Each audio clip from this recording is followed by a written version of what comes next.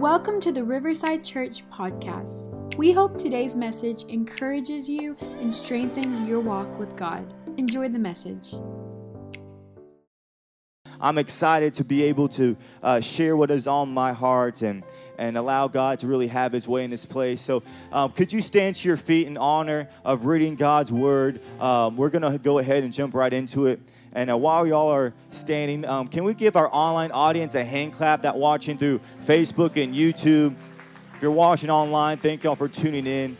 Be sure to press that like or share button so we can spread this message to as many people as possible. But we're going to kind of pick up around the same place where we started on Sunday, and that's in Genesis chapter 3. Genesis chapter 3. So if you weren't here this Sunday, a little refresher. We talked about the Adamic covenant, and we talked about how God is the covenant maker, but how we are, most of the times, we are the ones who are the covenant breaker. But we talked about how God's covenant is a covering, and it was a really powerful message. And really, we're going to continue the thought in Genesis chapter 3 with how and where Adam and Eve were convinced to break the commandment of God that was given to them. So we're going to jump into Genesis chapter 3, verse 1. It reads this. It says, "The serpent was the shrewdest of all the wild animals that the Lord God had made. One day he asked the woman, he said, 'Did God really say you must not eat the fruit from any of the trees in the garden?' 'Of course we may eat fruit from the trees in the garden,' the woman replied. 'It's only the fruit from the tree in the middle,'" everybody say the middle, "'only from the tree in the middle of the garden that we're not allowed to eat.'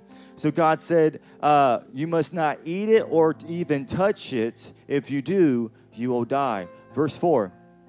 "So you won't die," the serpent replied to the woman. "God knows that your eyes will be open, and as soon as you eat it, you'll be like God, knowing both good and evil." The woman was convinced. Everybody say convinced. Man, it didn't take much. Kind of hoped in like scripture she gave up a bigger fight. But it says the woman was convinced. She saw that the tree was beautiful and its fruit looked delicious, and she wanted the wisdom it would give her. Sometimes I feel that same way looking at Chick-fil-A. I see it's delicious and wonderful. Then I remember it's Sunday, but then I give praise because I know why they're doing that. It says the woman was convinced. She saw the tree was beautiful and ate its fruit. It looked delicious, and she wanted the wisdom it would give her. So she took some of the fruit and ate it. Then she gave some to her husband who was with her, and he ate it too. And at that moment their eyes were open, and they suddenly felt shame at their nakedness. So they sewed fig leaves together to cover themselves. When the cool of the evening breezes were blowing, the man and his wife heard the Lord walking about in the garden. So they hid from the Lord God among the trees. Then the Lord God called to them, man, saying, "Where are you?" He replied, "I heard you walking in the garden, so I hid." Everybody say hid. "So I hid. And I was afraid because I was naked."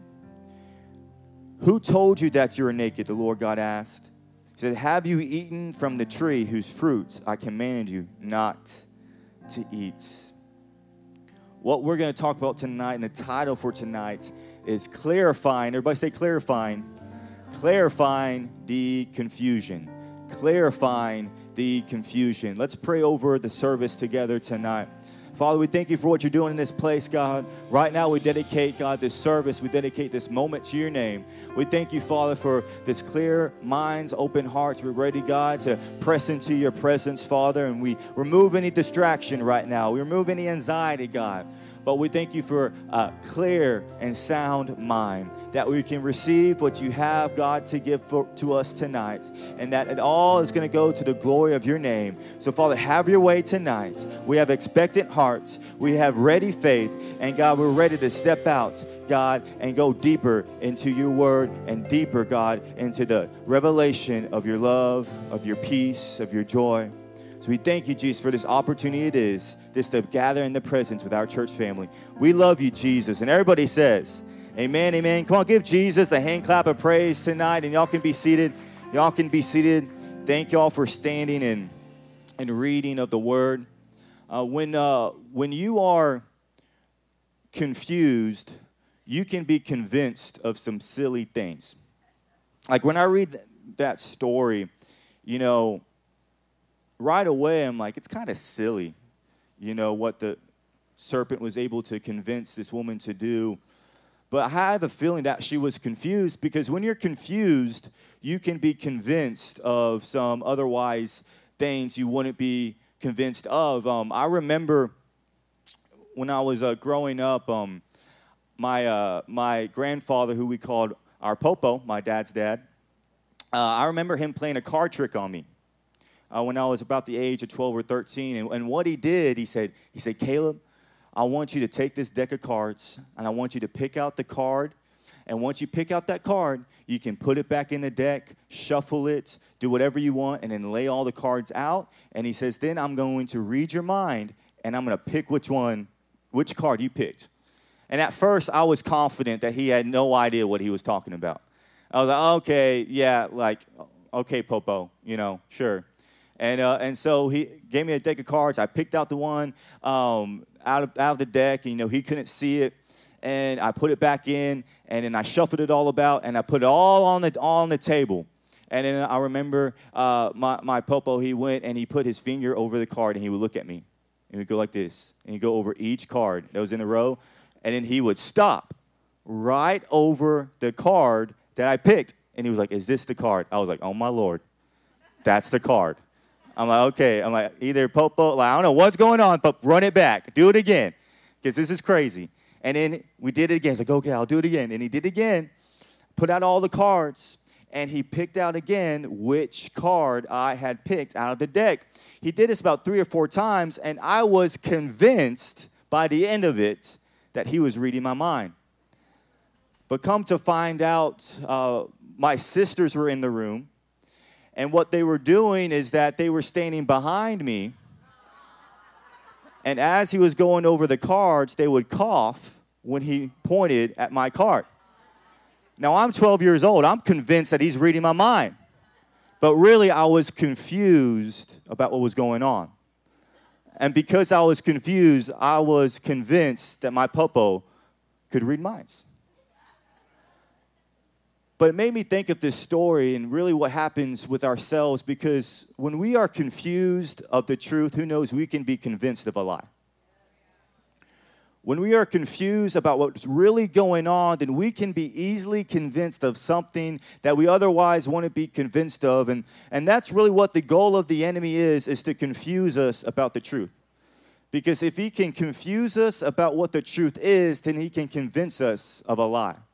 If you look at what happened with the story of Adam and Eve, the serpent comes in and he begins to confuse Eve about what she was once so confident about. He said, did God really say this? And if you see her mannerisms, we're going to go through it. She responds confidently and says, yes, I do know what God said.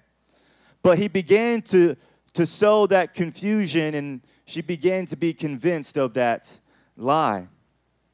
See, before the enemy can convince us of anything, he first has to confuse us of what the truth is. Before the enemy can convince you that you're not able to do what God's called you to do, he first has to confuse you about your identity. Once he has confused you about who you are in Christ, then he can convince you that you're not able to do all these things. See, before the enemy can convince you that your marriage is not going to be able to be restored, he first has to confuse you about how a marriage should even be. Because once he can confuse you, then he can convince you. And I wonder how many things we have been convinced of because we were confused of what was actually true.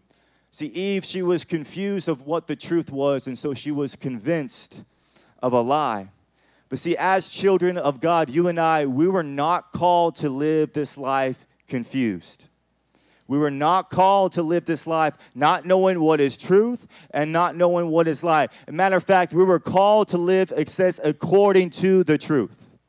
That we are called to live knowing what is wrong and what is right and what is truth and what is lie. Why? Because we have the Spirit of God on the inside of us, and the Spirit is truth. So you and I, we're not supposed to live this life confused. I remember I've talked to somebody before, like, man, it's confusing to be a Christian. I'm like, well, shoot. You might want to look back at some things you're doing, because I know with my relationship with God, I'm not confused about who I am. I'm not confused about what God has done, and I'm not confused about what God is going to do. Because that's not the life that we're called to live. A matter of fact, we are called to live on such firm foundation. We're called to live in such confidence that it's supposed to make the world look at us and say they have something that we don't. That even when the world is confused, we're supposed to be confident. Why? Because we're not putting our trust, we're not putting our truth into the world. No, we're putting our trust and our truth in the name of Jesus. And that's what gives us confidence. Amen? So what we're going to do tonight is, real quickly, we're going to go and we're going to clarify the confusion. We're going to go through that, what we just read in Genesis chapter 3, and we're going to begin to clarify. So turn to your neighbor and say, it's time to clarify. It's time to clarify. Let's look back at Genesis chapter 3, verse 1. And it read this. It says, the serpent was the shrewdest. Everybody say shrewdest. He was the shrewdest of all the animals that the Lord God had made. If you break down that word shrewdest, you know that it doesn't mean dumb, right? It actually means that the serpent was clever. And see, this can come against some things that maybe Christians can be confused by, because sometimes we can think, when we look at the enemy, we can say, well, the enemy is dumb and unorganized and doesn't have a strategy. And I believe that that is a lie from the enemy to make us look at him and begin to think that on my own, I can outsmart the enemy. Because if you think about it, this is kind of what Eve did. Because the serpent went up to Eve and said, hey, did God really say this? And if I'm Eve, I would have said, well, you know, let me ask you myself, hey, God, did you actually say this? All right, she had like complete access, but no, instead on her own, she responded. Because maybe she thought that the enemy wasn't smart enough and that she could outsmart him. And sometimes we can be confused by that. But can I say this? That if we try to live this life without the power of God and try to outsmart the enemy without Jesus, that we are going to be just like Eve, living confused and deceived day after day after day. Why? Because it takes truth, which is Jesus, to begin to live by the truth that he's called us to live in. And so if we think that on our own we can outsmart the enemy, then I hate to break it to you. But on our own, just like the fallen man represented, on our own, humanity doesn't stand a chance. On our own, our mind plays games with ourselves. On our own, we can be convinced of some silly things because we are confused. See, on our own, the enemy might be able to outsmart us, but with Jesus, we can overcome. With Jesus, now we have the advantage. With Jesus, now we can outnumber the enemy. Now we outsmart the enemy. Now we outflank the enemy. We always have to know that we can't do this alone, but we have to do this with Jesus. And as we continue, it says, so one day the serpent, and he asked the woman, he said, did God really say you must not eat the fruit from any of the trees in the garden? Verse 2, of course, the woman said, we may eat fruit from the trees in the garden. It's only the fruit from the tree in the middle of the garden that we're not allowed to eat. See, God said you must not eat or even touch it. If you do, you will die. A couple things to take. First of all, I think the first mistake that maybe Eve made was even participating in that conversation. I think that she had every right and ability to hear this serpent begin to say what she knows is a lie and say, you know what, I'm not even going to give that the time of day. I'm not going to entertain that lie. I think in the same way, we have that choice that when the enemy begins to speak something in your ear, you have the ability not only to ignore it, but to put that lie in its place. You don't have to go and begin to debate whether or not you are a child of God with the enemy. You don't have to go and debate whether or not you are called with the enemy. You don't have to debate with the enemy whether or not you have a purpose and that you are loved by God. You don't have to debate that. Whenever the enemy tries to tell you that, you can say, hey, look, I know the truth. I'm not going to entertain that, and I'm going to put that lie in its place because I have the truth on the inside of me. So Eve had the choice, but her first mistake was his partaking in that conversation, which I believe is what gave the enemy a foothold. And that's what Ephesians 4:27 says. It says, do not even give the enemy a foothold. Everybody say a foothold. And what a foothold is what it sounds like. It's a foothold, right? Puts his foot in the door. But if there's something that we shouldn't even give the enemy a sliver of a chance, it's to allow him to put a foot in the door when it comes to our thinking. Because sometimes we can do it without even realizing it. Because not only is it us participating in conversations we know we shouldn't, but it's also watching things we know we shouldn't. Listening to things we know we shouldn't. Watching movies and TV shows that do not align with us what truth is, but instead confuses us about what the truth is. All those things can become a foothold for the enemy. But if you look at verse 3 a little bit closer in Genesis, if you look at verse 3 a little bit closer, this is Eve's response to the enemy. She said, it's only the fruit from the tree in the middle, everybody say the middle, from the middle of the garden that we're not allowed to eat. But God said you must not eat or even touch it. Everybody say touch it. If you do, you will die. I wanted us to say those two things because if you read it, you can catch that although Eve did respond with what God said, she didn't say it exactly the way God commanded it. If you look at Genesis chapter 2, verse 17, this is God actually telling Adam and Eve. I believe we have that scripture, Genesis chapter 2, verse 17. If we don't, I can read it. This is what he said to Adam and Eve. He said, commanding them that they could eat every fruit, everything in the garden except, everybody say except, and this is what he said, except the tree of knowledge. And then he said, if you eat the fruit, then you will surely die. But what he didn't say, that you couldn't touch it. He didn't say that. And also what he said, he didn't say the tree in the middle. He said the tree of knowledge of good and evil, which from the surface, you're reading that like, come on, Pastor CJ, she got it close, right? Like, what's the big deal? From the surface, it might seem harmless, but if there was only one rule that I had to memorize, you better believe I'm going to memorize it right. If there's only one rule, like, hey, you can do whatever you want except for this one thing, you better believe I have that one thing post-it noted everywhere. You better believe I have it memorized. You better believe that I have it clearly understood of what God said. But showing that she didn't really have it exactly right kind of signals to me that maybe she is not having that consistency or that repetition that she should have had when it comes to understanding what God told her what not to do. Like if we ever begin to watch, right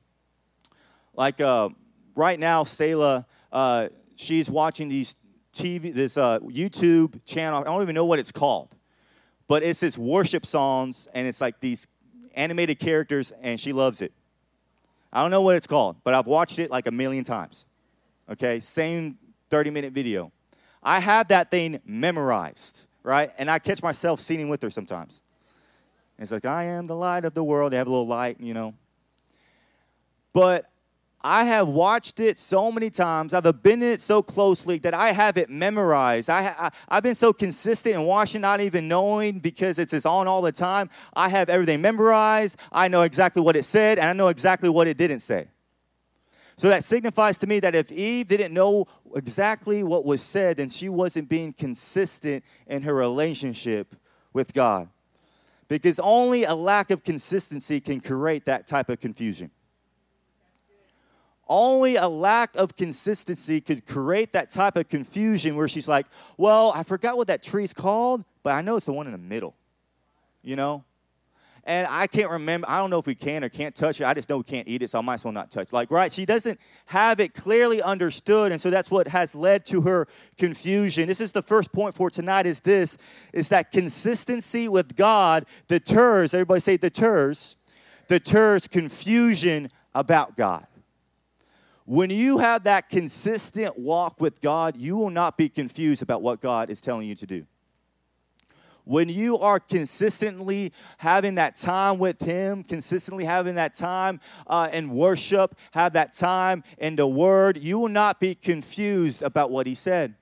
That's why sometimes when I begin to not be able to recollect exactly what God wants me to do, I know I need to go back and spend some time with Him, so He can remind me of some things. Hey, nobody will ever reach a point where they said, hey, I have prayed enough, I have read enough, I have gone to church enough, I know all that there is to know, and I will be able to remember everything that there is to remember. Nobody will reach that point. But we're all called to that life of consistency, and if we live that consistent life, I'm telling you, you will not be confused about who God is in your life. If you have that consistent time with God, you won't be confused about how the peace of God operates in your life. If you have that consistent time with God, you won't be confused about your identity in Christ. But that consistency is what allows that to be a constant in your life. But when you're inconsistent, that's when confusion begins to begin. And that's why daily prayer and devotion is so important. That's why it's so important. It might sound like it's something that can be so basic, but it's so important. If you just spend 5 minutes with God, 10 minutes with God every day, if you just spend time with God every day, that consistency will begin to make your mind clear once again. If you just go in God's presence, I'm telling you that some of the best wake-up calls or some of the best vitamins I ever had that cleared up my mind was the presence of God. There's been times I was confused. There was times like, God, I don't know how this is going to work out. There's times like, God, I don't really know what's going on, but I'm going to get in your presence because I know when I'm consistent with you, that confusion will go. I know when I get in your presence, clarity will come. I know when I begin to go in my prayer time, I will begin to see what your truth is, and I can begin to deter what the lie is trying to be upon me. As we continue in Genesis chapter 3, verse 4, this is the enemy's response. He said, you won't die. The serpent replied to the woman, God knows that your eyes will be open as soon as you eat it, and you will be like God, knowing both good and evil. And the woman was convinced. Everybody say convinced. And she saw that the tree was beautiful and its fruit looked delicious, and she wanted the wisdom it would give her, so she took some of the fruit and ate it. Then she gave some to her husband who was with her, and he ate it too. See, first the enemy had to confuse her before he could convince her of what that lie was. See, before the enemy can convince us of anything that is a lie, he has to confuse us first about what the truth really is. Before the enemy can convince us, he first has to confuse us about what is right. Before the enemy can convince us of a lie, he has to confuse us about the truth.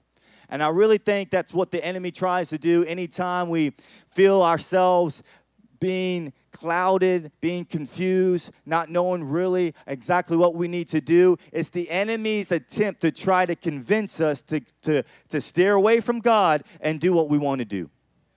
Because I don't know if you ever noticed this, but we're never confused about what we want to do, right? We're only confused about what God wants us to do. Like we're clear about what we want to do. Like if you had, like our flesh is loud. It's very clear. But what we are confused about at times is what God wants us to do. And so I think that the enemy tries to make us confused. Why? So that way he could convince us off the path that God has called us to go. So he can convince us to do the things that we know we shouldn't do. This is why the truth is so important. This is why it's so important for us to know who we are in Christ, to know our identity, to know the promises of God, to know what God has said about us. Because here's what the truth is. If you ever want to know what is the truth about you, the truth about you is what God says about you. Period. That's the truth. Nothing else said about you is the truth. Only what God says about you is truth. Period. It's not what people say about you. It's not what politics say about you. It's not even what your own insecurities say about you. Only what God says about you is truth. That is why it's so important, because John 8:32 says it like this: you shall know the truth. Everybody say truth. And the truth will set you free. You won't be set free from insecurities. Know the truth. You won't be set free from depression. Know what the truth is. You won't be set free from addiction. Know the truth. There's no other way around it. There's no other way to freedom except through the truth. There is no other way to get out of what the enemy's trying to hold over you except through the truth. Come on, if you're thankful for the truth, give him a shout of praise this evening. See, even though the serpent was deceiving Eve, even though the serpent was trying to confuse her, even though he was trying to deceive her, the decision was still hers to make. Even though he was doing all these things, and you can see how he's trying to manipulate and trying to trick, in the end, he can't make that decision for her to take a bite of that fruit. In the end, he can't be the one to shove it down her throat. Right? In the end, he really does not have the power to make her do and be disobedient. In the end, the decision is still hers to make. See, the enemy might try to deceive us at times, but in the end, the decision is ours. Because I've heard it said like this to me. It's like, oh, Pastor Caleb, there's so many things that's happening in my life. I have no other choice. Or the enemy's making me do this. Or the enemy is to convince me, no, that here's the enemy might be able to deceive you, but he cannot decide for you. He cannot be the one to make you do those things. He can't be the one to make you say those things. He can't be the one to begin to force you beyond your will to do and be disobedient to what God has asked you to do. Point 2 for tonight is this, is that the enemy has the power to deceive, but we have the power to decide. The enemy has the power to deceive, but we have the power to decide. Here's the freedom in that. The freedom is that it doesn't matter maybe even how many decisions you made in the wrong direction. It doesn't matter even how many lies you've been convinced of or insecurities. You might be saying, well, Pastor CJ, I can tell you how many things, insecurities I have, lies I deal with, all these things, but can I encourage you, you still have a decision to make? Can I encourage you, it doesn't matter how many things the enemy's trying to put over you and how many lies you're trying to battle, you still have a decision to make. Don't let the enemy convince you that because you have been dealt this hand in life, or because you have all these things going on, or because of what your dad's dad did and all these generational things that are upon you, don't let the enemy convince you that you have no choice. Because if he can convince you of that, if he can convince you that you don't even have the power to decide for yourself, then you're going to give in to whatever deception and lie he throws at you. But we have the power to decide. We have the power to resist the enemy. We have the power to flee from him. James 4:7 says it like this. He says, so humble yourselves before God and resist. Everybody say resist. Resist the devil and he will flee from you. I don't know what he's trying to convince you of tonight. I don't know what he's trying to fill your mind with. But if you just resist, those thoughts will begin to flee. If you just begin to fight against it, those thoughts will begin to flee. Why? Because that's what Scripture says, and Scripture is the truth. If we begin just to make the decision, because it doesn't matter how many wrong decisions we have made, all it takes is one decision right in the correct direction to turn everything around. Doesn't matter how many wrong decisions we've made, all it takes is one right decision. So let me encourage you tonight.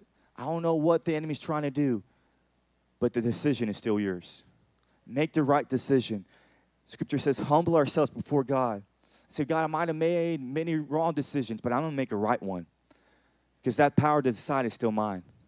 And I'm going to follow after you despite what the enemy might say. I'm going to follow after you despite what my insecurities might say. I'm going to follow after you despite what the enemy is trying to convince me of.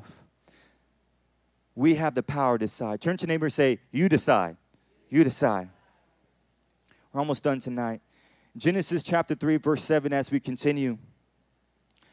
And it says, at that moment their eyes were open, and they suddenly felt shame at their nakedness. So they sewed fig leaves together to cover themselves. And when the cool evening breezes were blowing, come on, everybody pray for some cool evening breezes right now in the name of Jesus. Man, I felt that. Bring it this way, Jesus. It says, the man and his wife heard the Lord God walking about in the garden, so they hid. Everybody say hid. They hid from the Lord God among the trees. So sin enters the world. Adam and Eve realize the shame of their nakedness, but then they do something that kind of confuses me. They hid from God. They hid from God. They hid from their Creator, who Scripture says that they were able to have such a relationship with Him. It was in a way that we can only imagine how it is going to be in heaven. And they had that. They messed it up. But then they hid. It says they hid from God. You know, was it fear that they hid from God? Was it shame? You know, God said, if you take a bite of this apple, you'll surely die. So, hey, that would cause me to hide. But it says they hid from God. So when the enemy tries to, or when he does confuse us, when he's able to convince us of a lie, it causes us to forget who we are and why we are here. See, Adam and Eve were created for one thing. You and I were created for one thing. That was relationship with God, right? We were created to bring honor, to bring glory, and worship to our Father in heaven. And they were created to have a relationship with God. But because of their confusion, they were convinced of a lie. And now they are hiding from the person that they are supposed to have a relationship with. Now they are hiding. They're not confident in their calling anymore. They're not confident in who they are. But now they are hiding from God. And really that's what confusion does to us, is that it steals our confidence about our calling. It steals our confidence about who we are in Christ. It takes away our confidence about why we are here and what God is doing and where we are going. It removes us, makes us confused about why we're here and about what God has called us to do. That's point 3 for tonight, is this. And how we can remove that is this, is that confidence in God removes the confusion about our calling. Confidence in God removes that confusion about why we are here. When we begin to restore our confidence in God, when we begin to restore our relationship with God, that confusion you have about your calling, about why you're here, and about what you're doing will begin to fade away. Because now you're no longer confident in your humanity. You're not confident in maybe your strengths or your talents or abilities. You're confident in God. And there's something totally different between having a confident in self and having a confidence in God. Because when you're confident in yourself, you're only able to go as far as you're able to go, period. When you're confident in yourself, once your strength wears off, it's over. If you're only confident in yourself, once your intellect, right, ceases, it's over. And I don't know about you, I don't really know that much, so we wouldn't go that far. But when you put confidence in your strengths and your abilities and your intellect and your education, when you put your confidence in things that fade away, you're limited, you're confused, you're easily deceived. But when you put your confidence in God, when you put your confidence in God and say, I'm not confident because of who I am, I'm confident because of who God is. You say, I'm not confident because, man, I have all these degrees behind my name. You say, no, I'm confident because I have the name of Jesus. When you switch that type of confidence, I'm telling you, there's no way the enemy can confuse you about your calling. Because you're going to say, hey, look, even when things don't look like they're going according to plan through the flesh, I'm not confident in the flesh anyways. Even when God has called me to go out and and witness to my coworker. And even though in my flesh I'm not good at communication, but I'm not confident in myself anyways. I'm confident in God. So if God has told me to do it, I'm going to step out in confidence to do it. Why? Because I know God will meet me there.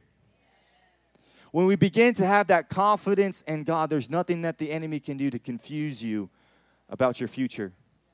Because you can remind him, say, it's not built off my strengths. It's not built off my abilities. It's not by my strength. It's by the Spirit of God that these things are going to happen. So these insecurities might come. These lies might come, but we can deter it. Why? Because we're confident in Jesus. And nobody can take that away from us. Because if you're confident in money, let me say, as soon as there is a downturn in the economy, there goes your confidence, right? If you put your confidence in people, I don't even have to explain that. 5 years from now, there's going to be a whole different people around you. But when you put your confidence in God, who knows God is constant, he's the same yesterday, today, and forever, that he's the firm foundation that we can build upon, that it doesn't matter what the world tries to do against us, our confidence is in him. Can you stand to your feet? I'm closing tonight. As we continue, Genesis chapter 3, verse 9. It says, then the Lord called to them. He said, where are you? And this heads up, as when you read Scripture and you see God asking a question, know that he already knows the answer. Okay? He wasn't saying, oh my Lord, they're playing hide and seek. He already knew the answer. So whenever you see him ask a question in Scripture, know it's more about who he's talking to and not about himself. He said, where are you? He replied. Adam said, I heard you walking in the garden, so I hid. I was afraid because I was naked. Who told you? Everybody say, who told you? Who told you that you were naked? The Lord God asked.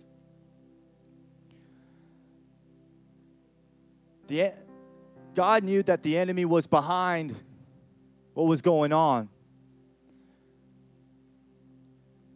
God knew that the enemy was the one convincing him of this lie. Why? Because he was the one who told him, who showed them that they were naked. God never told him that. So God knew that they were convinced of a lie. Why? Because only his voice can be what is truth. And so when he said, who told you? He was telling Adam and Eve, who told you were naked? Who told you you're not capable? Who told you that you're going to be a bad dad? Who told you that you are never going to find that person you're supposed to? Who told you that? Because when you begin to think about who told you that, you begin to realize and know what is truth and what is not. Because if anybody else besides God told you that, and if it doesn't line up with his word, if it doesn't line up with his voice, then it's a lie. Period. So when God was saying, who told you that? He was saying, look, only my voice is truth. So who told you these things? Because if it wasn't me, then it was a lie. If it wasn't me, then they're trying to deceive you. If it wasn't me, they're not trying to help you. They're not trying to build you up. They don't have your best in mind. If it wasn't from me, then it's not the truth.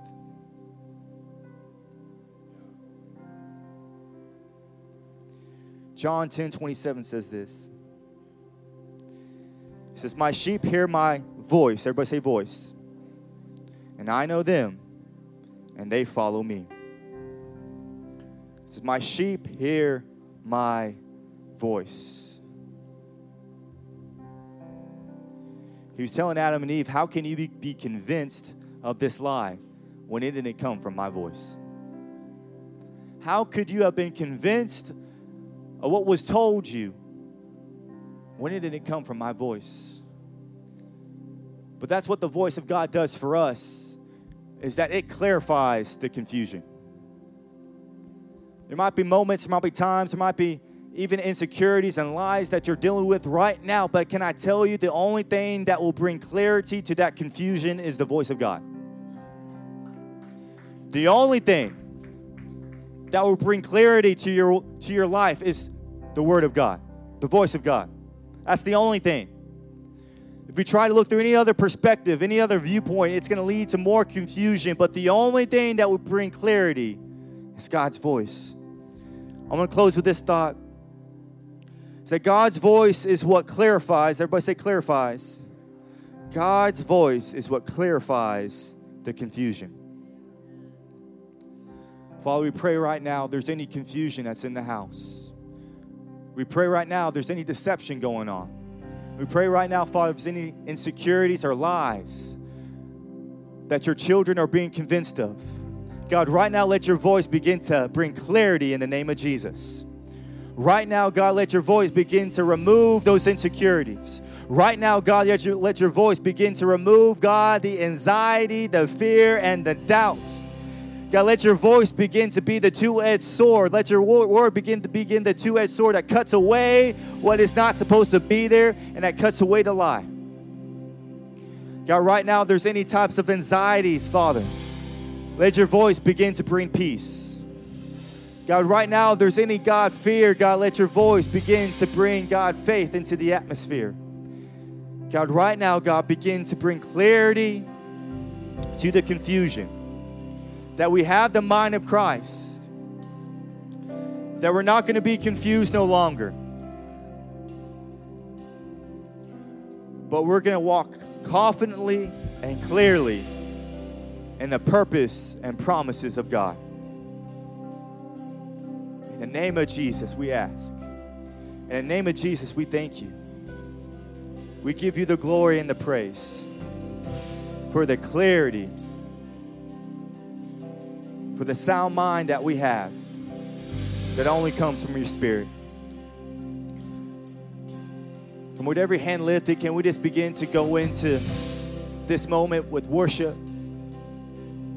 Let's begin to go into this moment and stir up the atmosphere and let's sing. I don't know if you're dealing with an insecurity or a lie, but begin to seek the face of God. Begin to press into His presence and begin to be sensitive to His voice. And clarity will come. Peace will come. In the name of Jesus. Come on, let's sing. Thank you for listening to today's message. If you liked what you heard, be sure to subscribe and share it with a friend. For more information about who we are, visit riversidechurchtx.com.